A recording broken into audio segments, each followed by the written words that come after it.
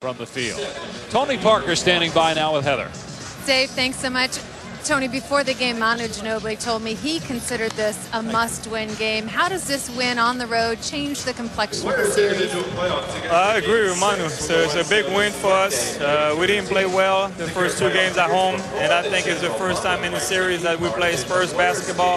We play a lot more physical, play pretty good defense, and then offense, we move the ball.